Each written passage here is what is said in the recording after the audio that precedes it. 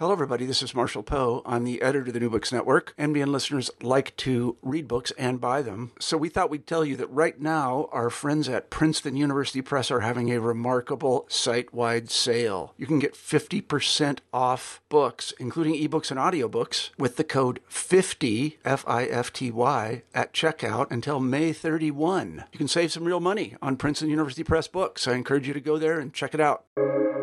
Welcome to the New Books Network. New Books in Southeast Asian Studies is sponsored by the ANU Southeast Asia Institute, the Griffith Asia Institute, the New York Southeast Asia Network, the Nordic Institute of Asian Studies, and the Sydney Southeast Asia Centre.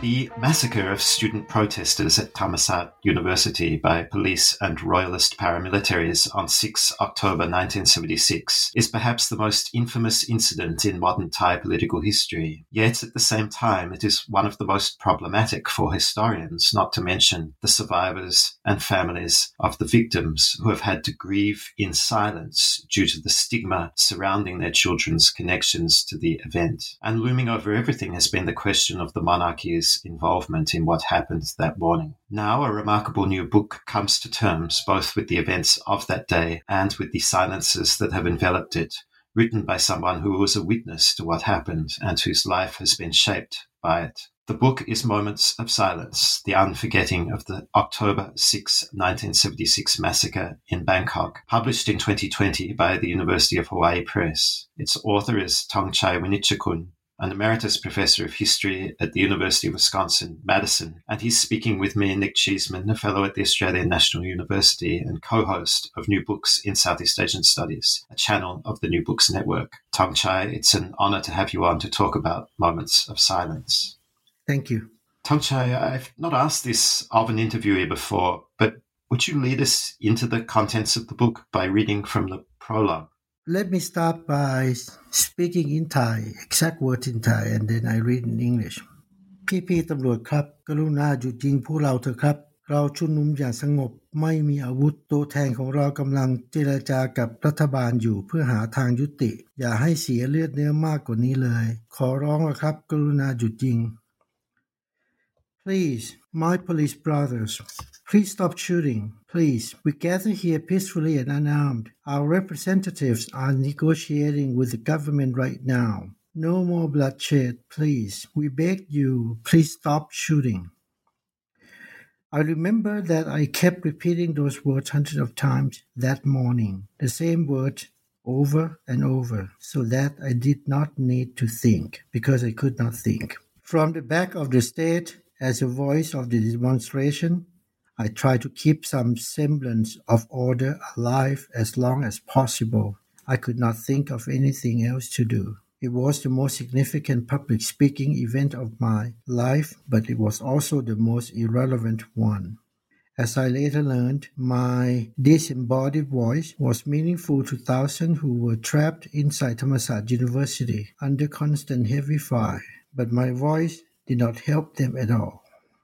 And the passage indicates very well to the listeners how much this book is a personal work for you as well as an academic one. Can you talk us into that moment? How was it that you were there with the microphone at the stage that day in 1976? It was a combination of long series of events. This is not just a sudden violence during those years. There had been violence before that, at least for a couple of years before that, but not the same scale, not the massacre as it took place on that morning. Let me read some from chapter 2. In the early hours of October 6, 1976, the police and paramilitary groups surrounded Thammasat University, where 4,000 to 5,000 people gathered peacefully overnight to protest the return of the former dictator. The morning was tense. 2 weeks earlier, 2 activists had been hanged while putting up protest posters. 2 days before the massacre, a student skit that reenacted the hanging of the activists has been targeted by the military propaganda machine, accused of mocking an effigy of the Crown Prince. Barwe, who is the current king of Thailand. The student had never had opportunity to rebut the allegation. At 5:30 a.m., a rocket-propelled bomb was fired into the crowd inside Thammasat University. 4 people were killed instantly. Dozens were injured. The massacre has begun. Neil Yulovich of Associated Press, who had spent 4 years as photographer in the Vietnam War, described the shooting as more bedlam than battle. Inside Thammasat University, a few dead bodies bearing the marks of gunfire grenades were dragged along the soccer field by pieces of cloth wrapped around their necks. One was a friend of mine, Charupong Thongsin. On the other side, a person was beaten before the group of men gleefully hanged him to death. Another chased down, kicked and punched.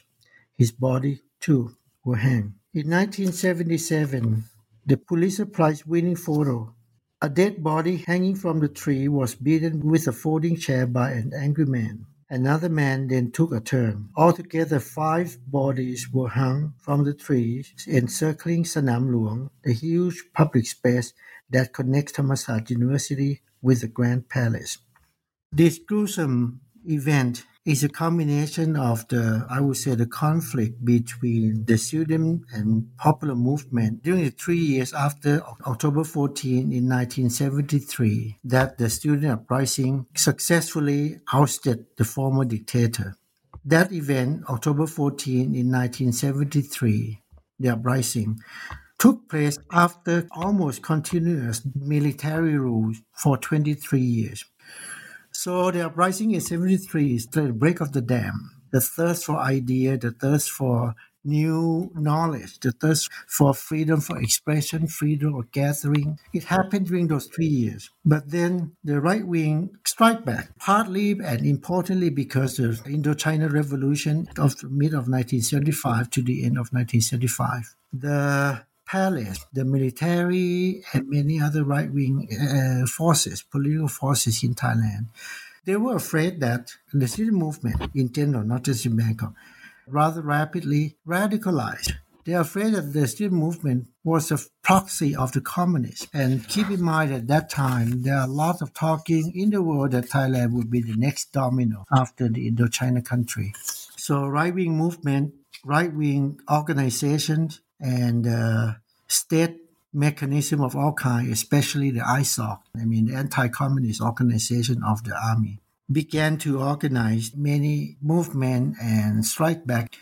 Then the event that I talk about, the return of the former dictator, the hanging of the 2 protesters who tried to put up the posters, and the skit that I read a moment ago, they're part of the protest against the return of the former dictator.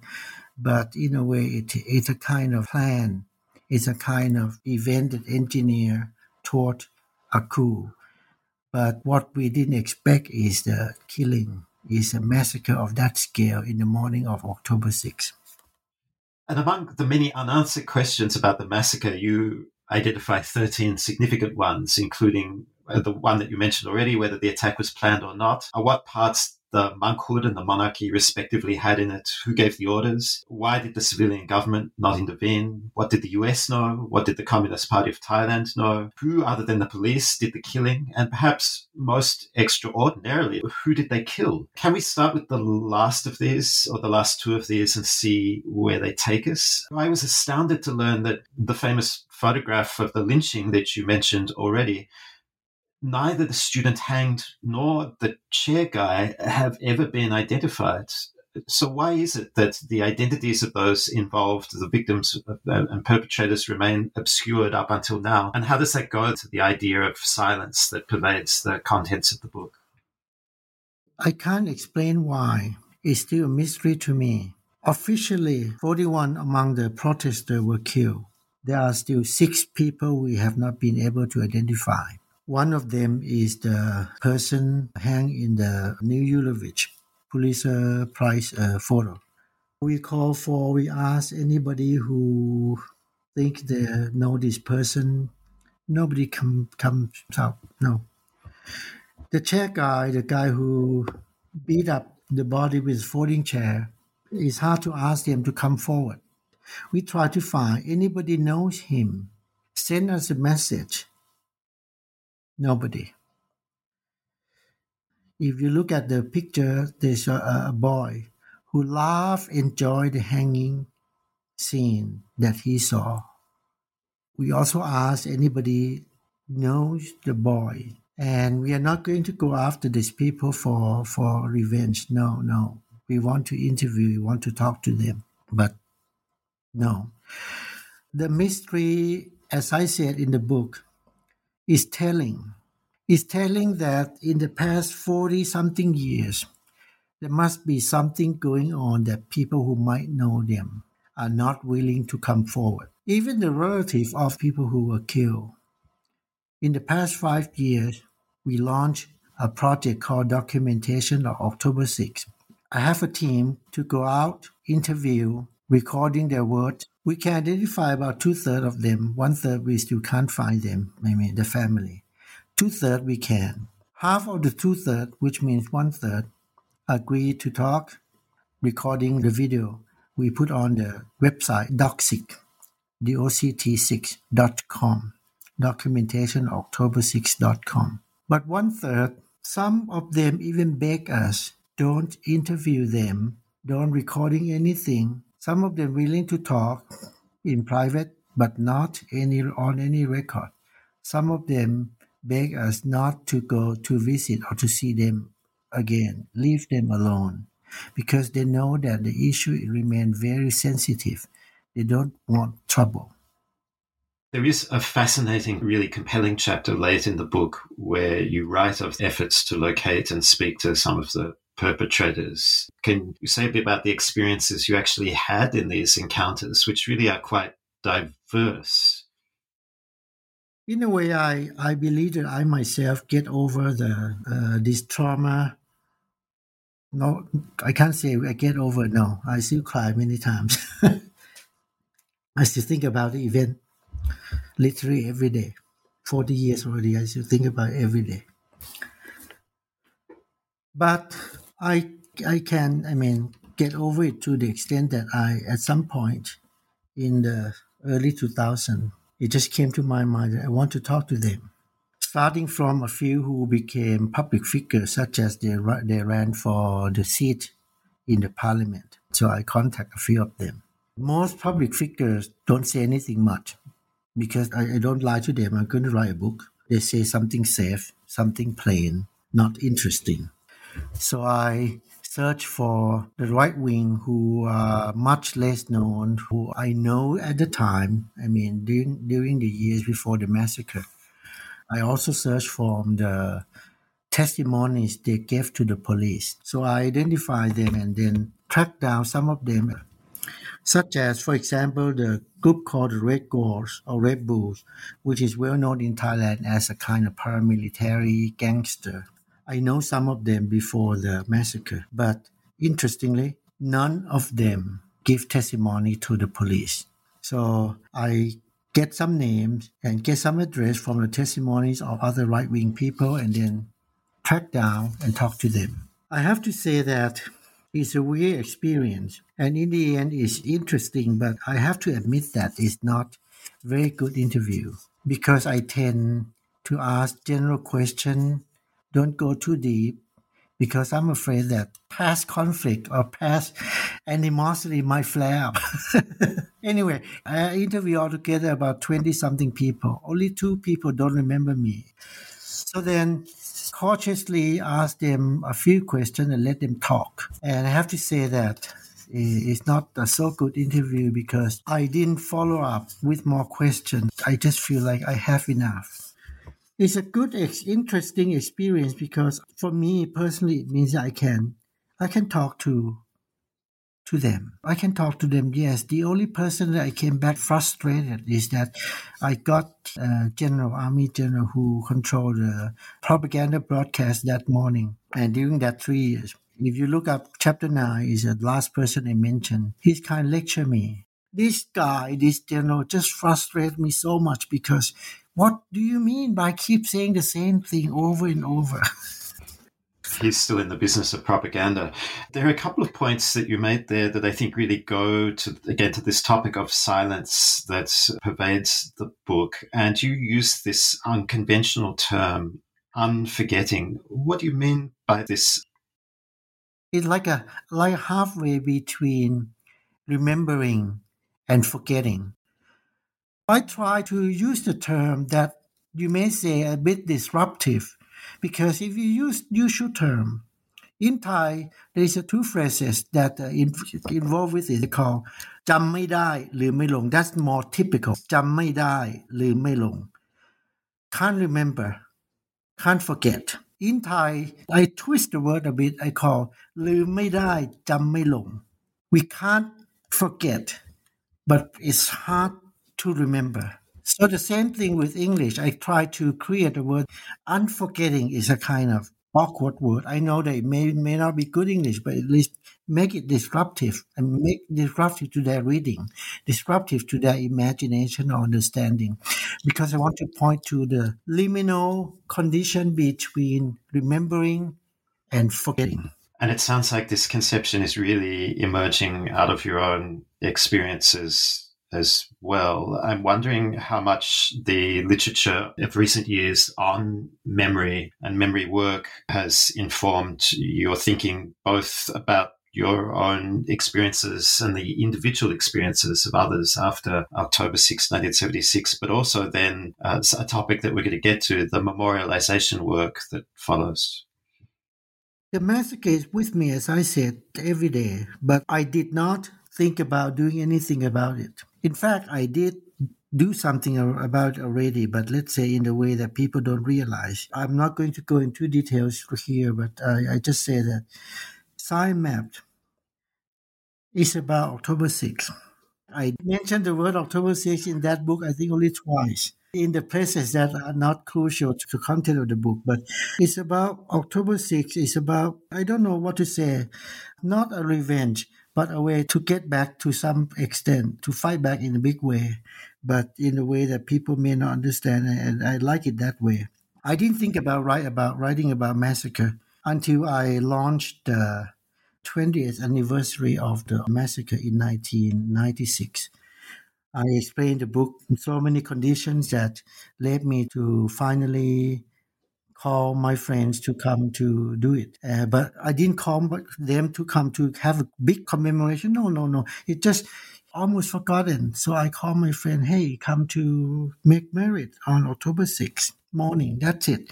But the snowball became a huge event that I only understand afterward. I myself didn't understand the time. Once it become, bigger event, so I start writing about it. Then in the 1990s, it's also the time when memory studies become more famous academically. I have to say that I am interested in the memory studies.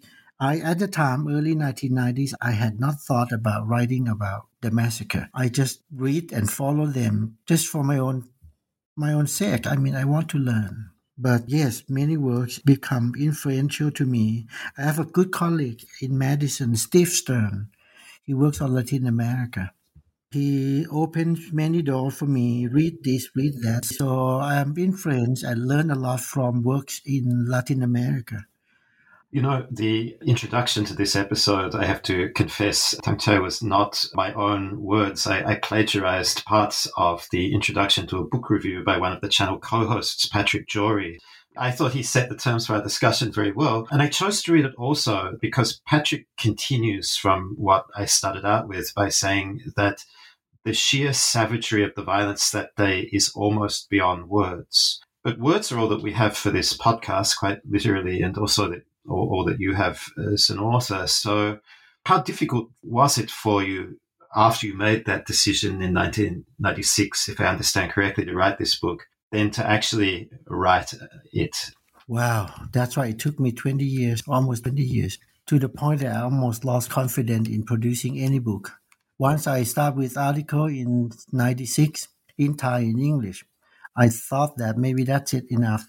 A few years later, Biff Kai read the article in English. He edited the book that published my article. He talked to me briefly that article can be the whole book. That's how I start thinking about what to do, what chapter, what is about, including the right wing. Am I ready to talk to my former enemy, so on and so forth.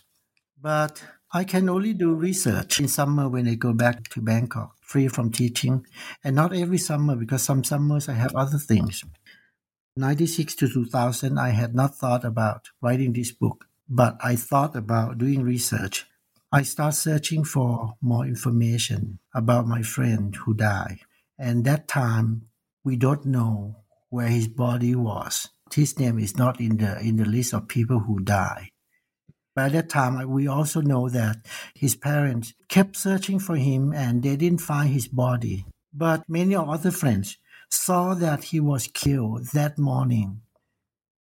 He's my friend, so I want the answer for his father. I want to find the answer for his parents, where the body of their son, where was it? What happened to it? Starting from that, reach out many directions to many other information from the basic things such as I start gathering, copying newspapers, articles, not only about my friends. I start digging up, finding a way to get to the archive of the police. In the end, I found it in the archive of the Attorney General. Boxes, 70 boxes of the 1976 massacre case. And that's where I found autopsy report. And then long story cut short, it still takes me a while till finally I know what happened to him.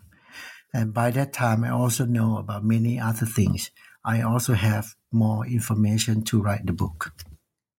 That friend who you're referring to, you mentioned already, Charupong, features in a chapter late in the book when you also meet with his parents and you recount the extraordinary efforts that they went to try to learn what had happened to him. Why was it that they were led to believe that he was still alive?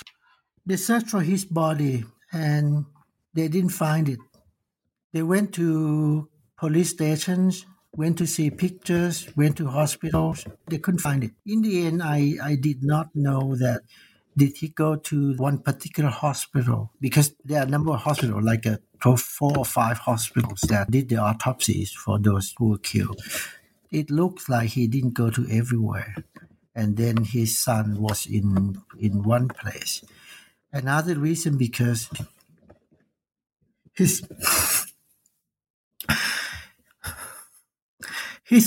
sorry.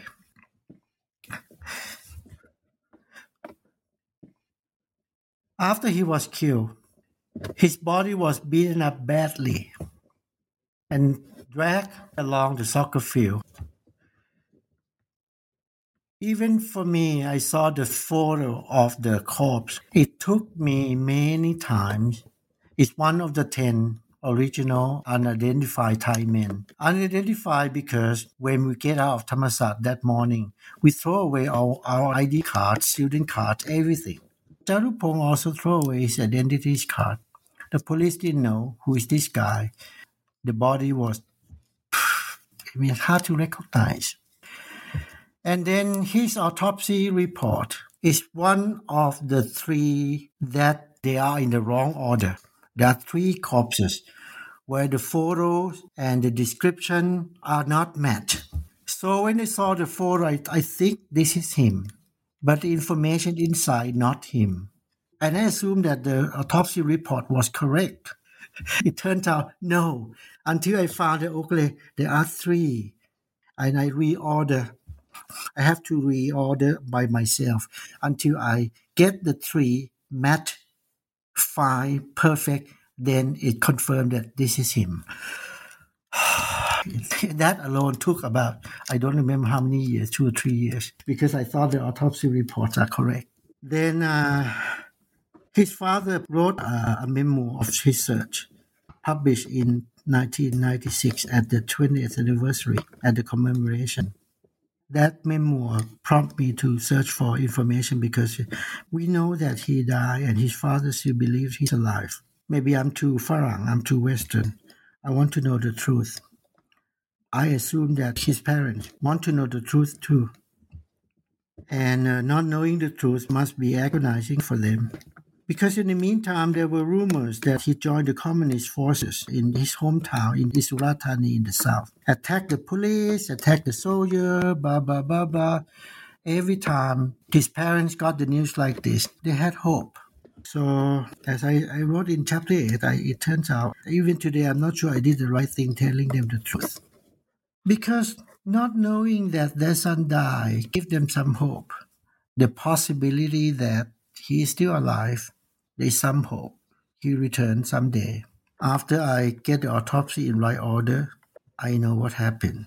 I even checked with the police what to do with the body who unidentified, where it went, what day. I told the parents. Then the reaction from his parents is clear that they know it, but they don't want it to be confirmed. So I kind of killed their hope. The book is deeply personal, but it's also a scholarly work. And you said you wanted to approach this research as an historian. What does that mean for you? And why not write a memoir with a commercial press for a general audience rather than this book? I'm not sure I'm right, but in my thinking is that it's easier to write a memoir.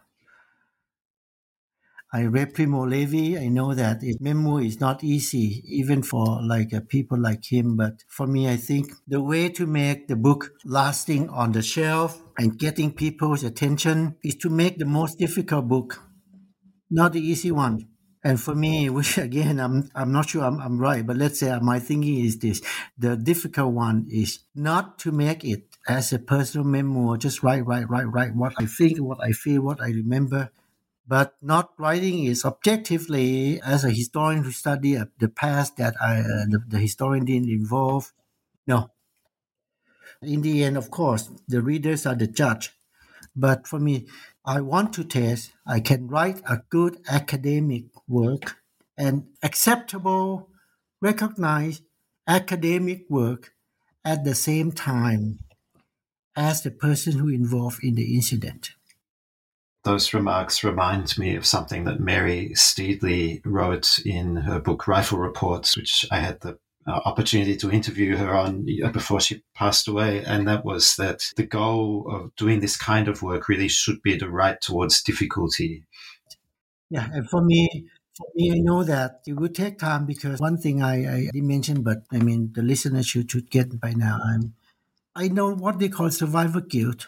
I know as a scholar that we should not have this. People understand it's not my fault, blah, blah, blah, blah, but it's hard. I hold the microphone that morning and a lot of people never returned. Never came out of Thammasat. But at the same time, I'm a historian. I don't want to get easy to myself. Writing through that kind of feeling as much as possible, as open as possible, meaning I'm not hiding that. I'm part of that. In a nutshell, I want to make it as difficult as possible. I think SciMap is already difficult in a different way. Not difficult emotionally, difficult in terms of imagination. This one is more like emotionally taxing. You've mentioned a couple of times the Communist Party and people going to the jungles. You didn't go. Instead, you were in prison and on trial for your part in organizing the rally. And you recount those experiences in a middle chapter of the book. How did you end up on trial and what happened? Simple answer, because I was among the ringleaders. This is the word they use. ผู้นำกลุ่มผู้ก่อกวน whatever. They arrested thousands, 3,000 something. Most of them were released a few days after that, on bail. Only 500 remains in jail for about 4 or 5 months. After that, the first decision by the prosecutor not to charge those thousands and those 500, only about 22 people remained. They're not charged yet. Anti-communist law at the time allowed us to be in prison without charge, without anything, without bail for up to 1 full year. So we were subjected to that law. Then after 10 months, they released 4 or 5 more, and remaining 18 were ringleaders. The fact is that not all of them, maybe half of them are not, but they are members of the student unions. Student unions are not all politicized. Some of them do other things. But only half, we can say that, are among the leaders. In this group also included 3 people who involved in the skit of the hanging that was accused as hanging the Crown Prince in effigy. So the 3 theater people. So yes, I'm among the 18 for a reason that's clear. I'm not arguing anything. I'm not the mistake. I wrote in the book that the trial was interesting in many ways because at the time we were still under martial law. October 6th in the evening there was a coup. Then the right-wing royalist government of Thanin Kaivichian, Thanin was picked up by the king himself, according to one memoir I mentioned in the book too, was very unpopular. So there was a coup a year later in October 1977. And that coup changed the strategy to fight the communists because after October 6th, the Communist Party got thousands of students joining them. Among the 1,000, many of them are, I would say, are among the smarter, among the cream of the intellectual class for that generation. The families at home in Bangkok, many of them are very, very affluent and famous family that their son left during the 3 years and went to jungle, meaning the communists got like a lot more sympathizers and supporters too. So the military realized that this is a mistake. Of course, there's struggle among the ruling people within the military and between at the time we call them a kind of dove in the army versus the palace. The part of the dove wings of the army, in the end prevail. Then what else during the 3 years is a trial. As the trial started and went on for about a year, it turns out the testimonies by the prosecutor witnesses reveal more and more and more facts about what happened before the massacre and on that morning of the massacre. The more they reveal, it doesn't hurt us much, doesn't point to us. They didn't say anything that we have any weapons, we do anything wrong. The witnesses all talk about what happened, what the police did, why they did so and so and so and so. Even they compiled the kind of so-called evidence that we did this and that wrong. It turns out the evidence they have are poor. They got it all wrong, got not only named wrong, got the event wrong, the description wrong, that kind of thing. And after our lawyers just asked him a few questions, it turns out no case against us because of the trial. In the military court, not the civilian court. And the military court conducted in the military compound. But because of the pressure from the public, the military, allow people to go in and listen. It became a public event, public forum. Even though outside the military compound, we can't say much about the massacre. It turns out that these people can report the trial that reveal a lot more facts about the massacre. Facts and more revelation about what the army, what the police did to us on October 6th. The amnesty that followed is remarkable as well as the trial itself. Your discussion here in some ways it dovetails with Tyrrell Habercorn's work on impunity because she says your impunity is not a matter of erasure, but to the contrary, it's constantly being inscribed and reinscribed in official records in Thailand, but in ambiguous ways. And in this case, the amnesty is doing that because it's not really one amnesty, but 2, isn't it? Pre-amnesty, primarily because the first one they did right away in the evening when there was a coup. After the coup, they issued amnesty for themselves, people who involved in the coup. After that, it turns out they're not sure that the wordings in the first amnesty cover enough. Cover this and that. Who cover and cover what? That's the basic things. Who were covered by the amnesty and cover what action? Though they're not sure, say they pass another coup orders to amnesty again. And in the end, the last amnesty 2 years later released us release the 18 people. That one is a kind of blanket to make sure that whoever involved, related, engaged, whatever actions, that they absolve from any wrongdoing. They say in the preamble, because the student, because us, we did something wrong, because our youthful inexperience, immaturity, blah, blah, blah, blah, blah, blah. But the wording in the amnesty in the end give impunity to the military and police forces and all people who planned the massacre and the coup, even though they say that we are the wrongdoers. But the amnesty cover everybody. So the main target is to give their people impunity. Looking back, it's a bad amnesty. We know that. At the time we know too, but we wanted to get out. I'd like to go back to the unanswered questions that we had early on in our discussion, and one that I'm sure many listeners have been waiting for you to speak on, or waiting for me to ask a question about, which I mentioned in the introduction, and that's the question of the role of the monarchy in the massacre, in particular the former king as well as the current king, who is then the crown prince. What can you tell us about their parts in what happened? What's your take on this? There are 2 or 3 things to talk on this issue. First of all, during the 3 years, especially from the mid-1975, approximately, when the student turned radicalized, looks like we get closer to the leftists, to the communists. We have many books that looks like similar to the Communist Party, and lots of books about communist China. Keep in mind that time, 1975, is still during the Cold War.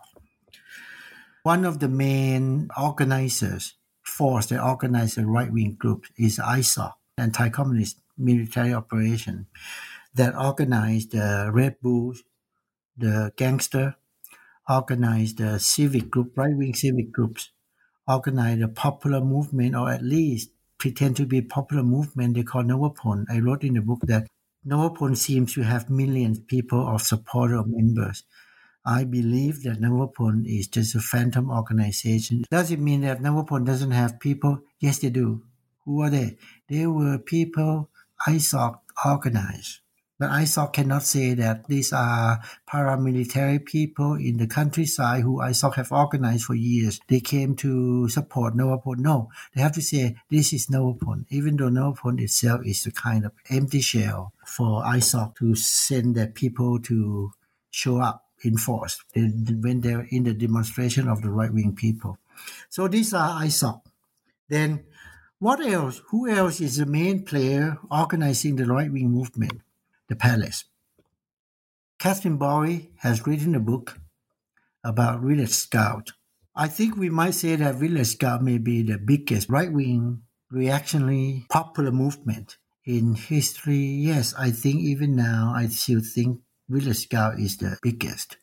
To what extent the Palace and ISOC or the army work together, I don't know. We can identify at least that the Palace is one of the major players in organizing the right-wing movement. And the Village Scout is one of a few major groups that show up on the morning of October 6th.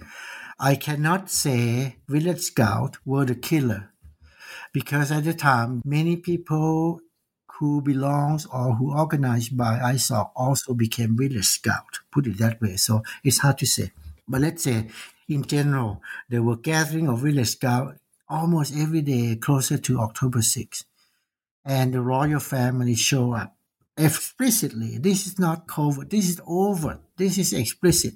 Show up, support them, cheer them up, say things, sing a song, anti-communist song with the right-wing people. So their role is obvious, in the open. What else? Whether or not the coup in the evening and the massacre was planned is unclear, but from the memoir of people among the ruling circle and evidence that it looks like both were planned.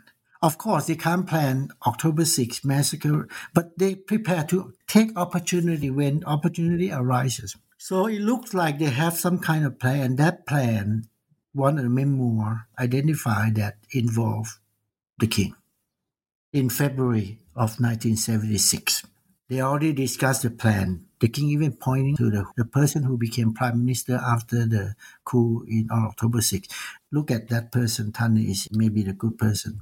We cannot say that memoir is 100% correct, but let's say the memo was published. It's not secret document.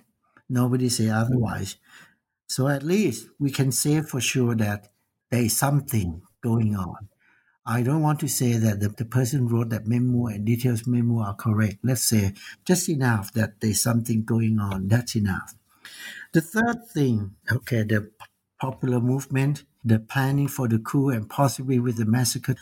The third one is all the actual event that lead up to the massacre. I mean, the return of Thanom in the process of becoming a monk, then continue the ordination process at the royal temple where the king ordained decades earlier. And in the ordination process, you must have a kind of a chair or the leader of the 9 monks who ordained the new one, or in this case, who ordained Thanom. The chair monk is the king's personal tutor when the king ordained. And that monk later became Supreme Patriarch for many years. He just died, I think, about 10 years ago. So it looks like Thanom went straight from the airport with all security motorcade to that temple, royal temple, getting ordained by that important monk who have good relation with the king. At the same time, later became Supreme Patriarch. The king and the queen came from the south straight to visit the monk, not Thanom. We may say the whole conspiracy, the whole event that leading up to the killing, at least orchestrated with the palace involved. Now, having said that, are we sure that the memo is correct? Not 100% sure. Are we sure that they involve, is there any kind of evidence that we can catch the palace red-handed? No. The only thing for sure is their role in organizing the village scout. One more piece, last piece. The main force that stormed into Thammasat that morning are police, different branches, different from police station, but the main force that came with heavy weapon is Border Patrol Police, or to be exact, the PARU. The PARU is a kind of anti-communist police unit who operated in Laos among the Hmong people. CIA supported, put it that way, from the mid-1970s, heavily armed, well-trained, operated in Laos, and later, after the operation was over, they became part of the Border Patrol Police. So they are not patrol police, they're just like an army. The king and the queen has a good relationship with this unit because its base is close, a few kilometers away from the Hua Hin Palace. And they have good relationship since the mid-50s. That unit got the order to move at 2 o'clock in the morning to arrive exactly at 6 o'clock. At 2 o'clock at Thammasat, the shooting had not started yet. It means that what? They know what they are going to do in the morning. Who ordered that police force? There's no evidence even now.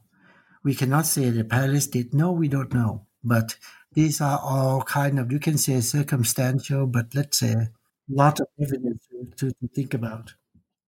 You've written a lot in recent years on hyper-royalism in Thailand, and clearly that condition contributes to the stifling of discussion about pretty much any aspect of the monarchy that would be controversial or problematic. Given the changing political circumstances in Thailand, do you think that possibilities exist that we might get new interpretations, reinterpretations of the role of the monarchy in the events of that day in the coming years? It happened already. After 1996 20th anniversary, we have been able to talk more and more and more, right?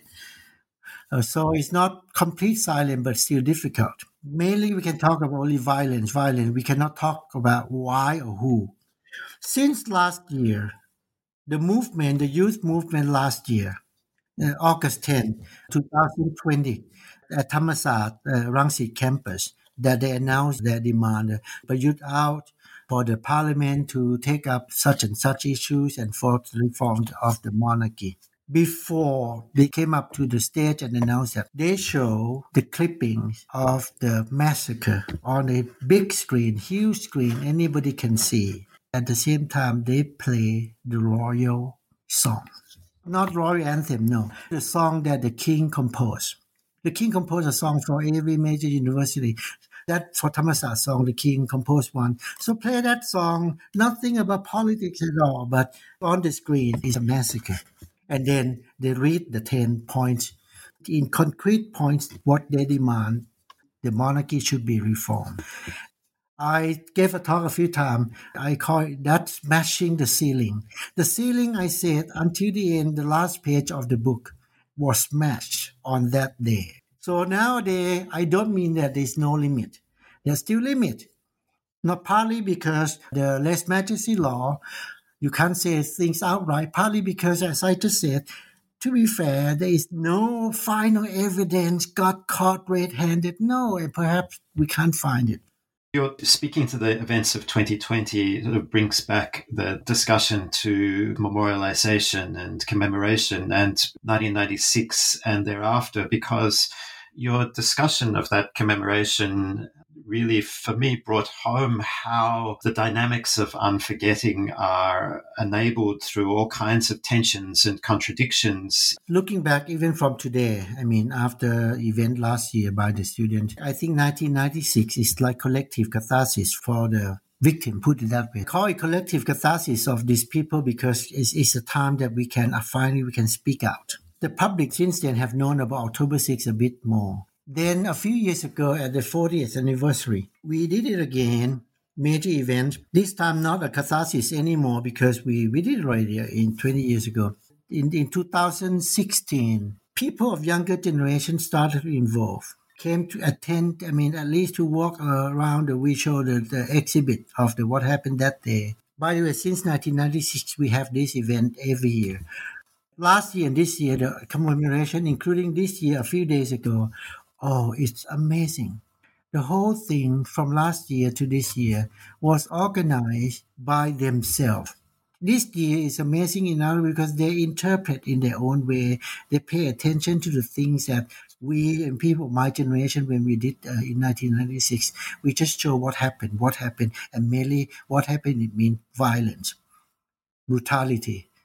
Because that is how much we can say. So last year and this year is a kind of, how to say, the message passed to the next generation and they know, they are aware. They look back, make sense, make it meaningful in their own ways. Even compose many new songs, compose new stories. In a way, they renew the memory of October 6 in their own ways. This is how I see it. So this is the process. The commemoration got a lot of trouble from the start and have trouble every year because there are people who try to say that don't tell the public that we are radical students. Otherwise, they turn against us. Yes, there's some reason for that, especially early on in the mid-1990s, because we're not sure how people would respond to. We came out and say, hey, well, we like socialism. We used to be communists. It's not clear. Some people want to play safe, want to portray a kind of romanticized version of student movement. On the other extreme, you can say, no, we have to observe the truth that we are all communists or we are dominated by the communists. The Communist Party play a big significant role. My position in chapter 6, some other books tell that my position is something else, but that I think they misunderstood. My position is a bit more liberal. Don't suppress anything. Don't censor anything. Anybody want to memorize in whatever way, let them do it.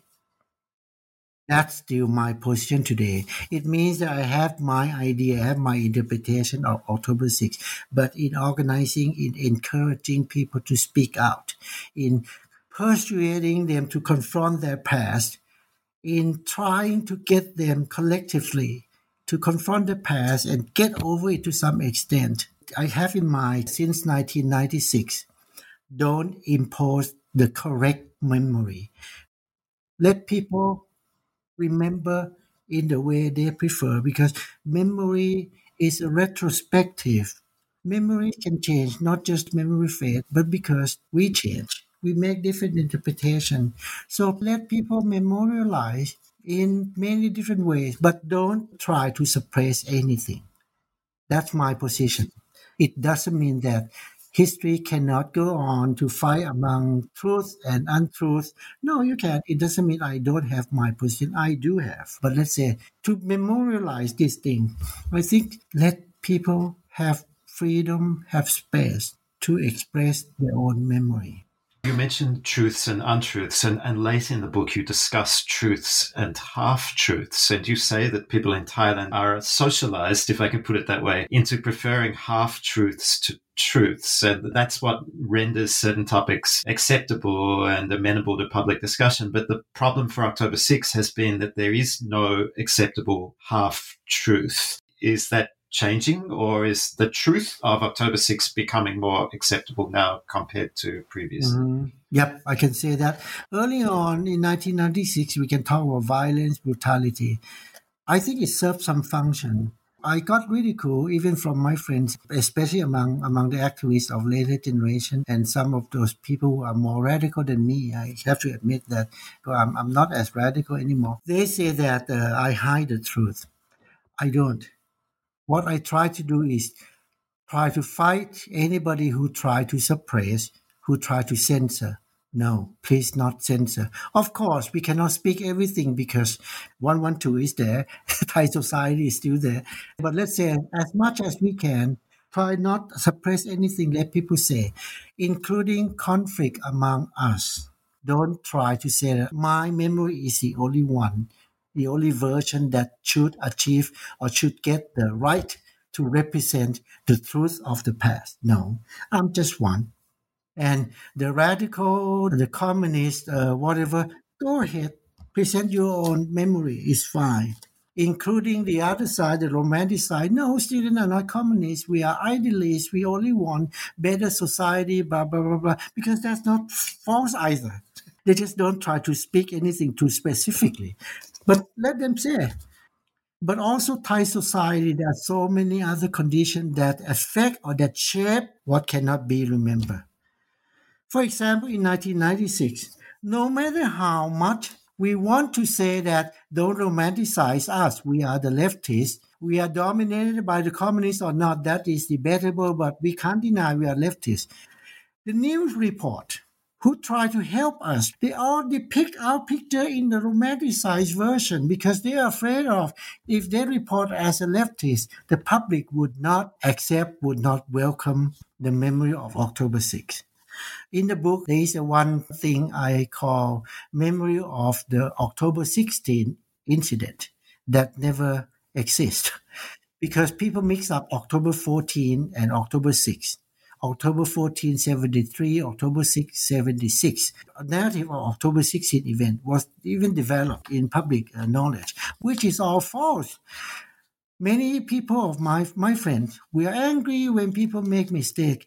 After a while, I realized, there is reason why such a narrative emerged. The false narrative of the October event emerged, and I explain in the book. I think in the end, the main message I want to say, and I hope the book did say that, is the whole Thai society.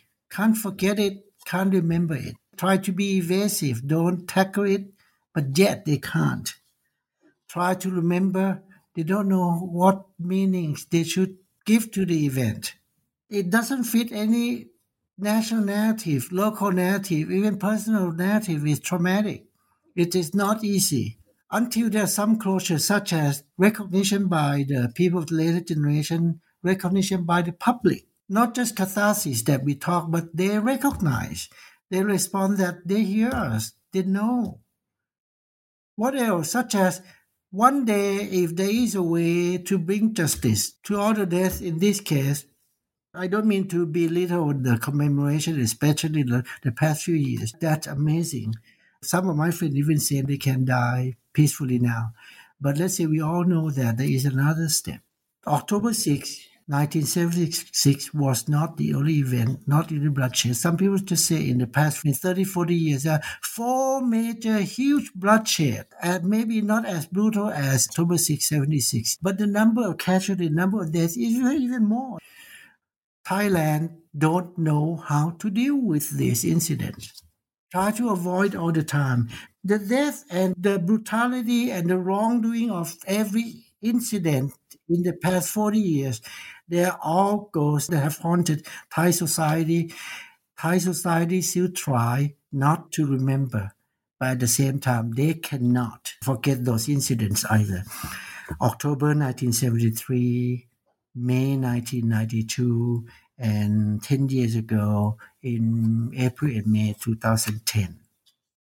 The book is already having some effects on how people are speaking and thinking about these issues in Thailand. How has it been received there generally? Have you had conversations with people reading or working in English about it? And is it being translated into Thai? No, because over the years I have written a number of articles on October 6th. In Thai, I published a book in 2015, I think. It's very well received because it's right at the time that people talk more, people interested more. I would say that my book helped them systematize or put their memory in order because this is the way the book interact with the public knowledge anyway. So the book in Thai helped. Or the chapter that I mentioned that I searched for my friend's body, I wrote that piece in Thai after I published a Thai book, so I wrote as a separate article. So over the years, and also during the commemoration, many years I appear, I show up in public.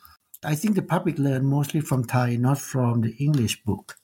But this English book, a lot of chapters, maybe half of them are not in Thai. Partly because they are information that the Thai public might know or can find from other sources. But anyway, I put together my interpretation, my analysis. Like chapter 2, among the 13 questions, I never put in Thai.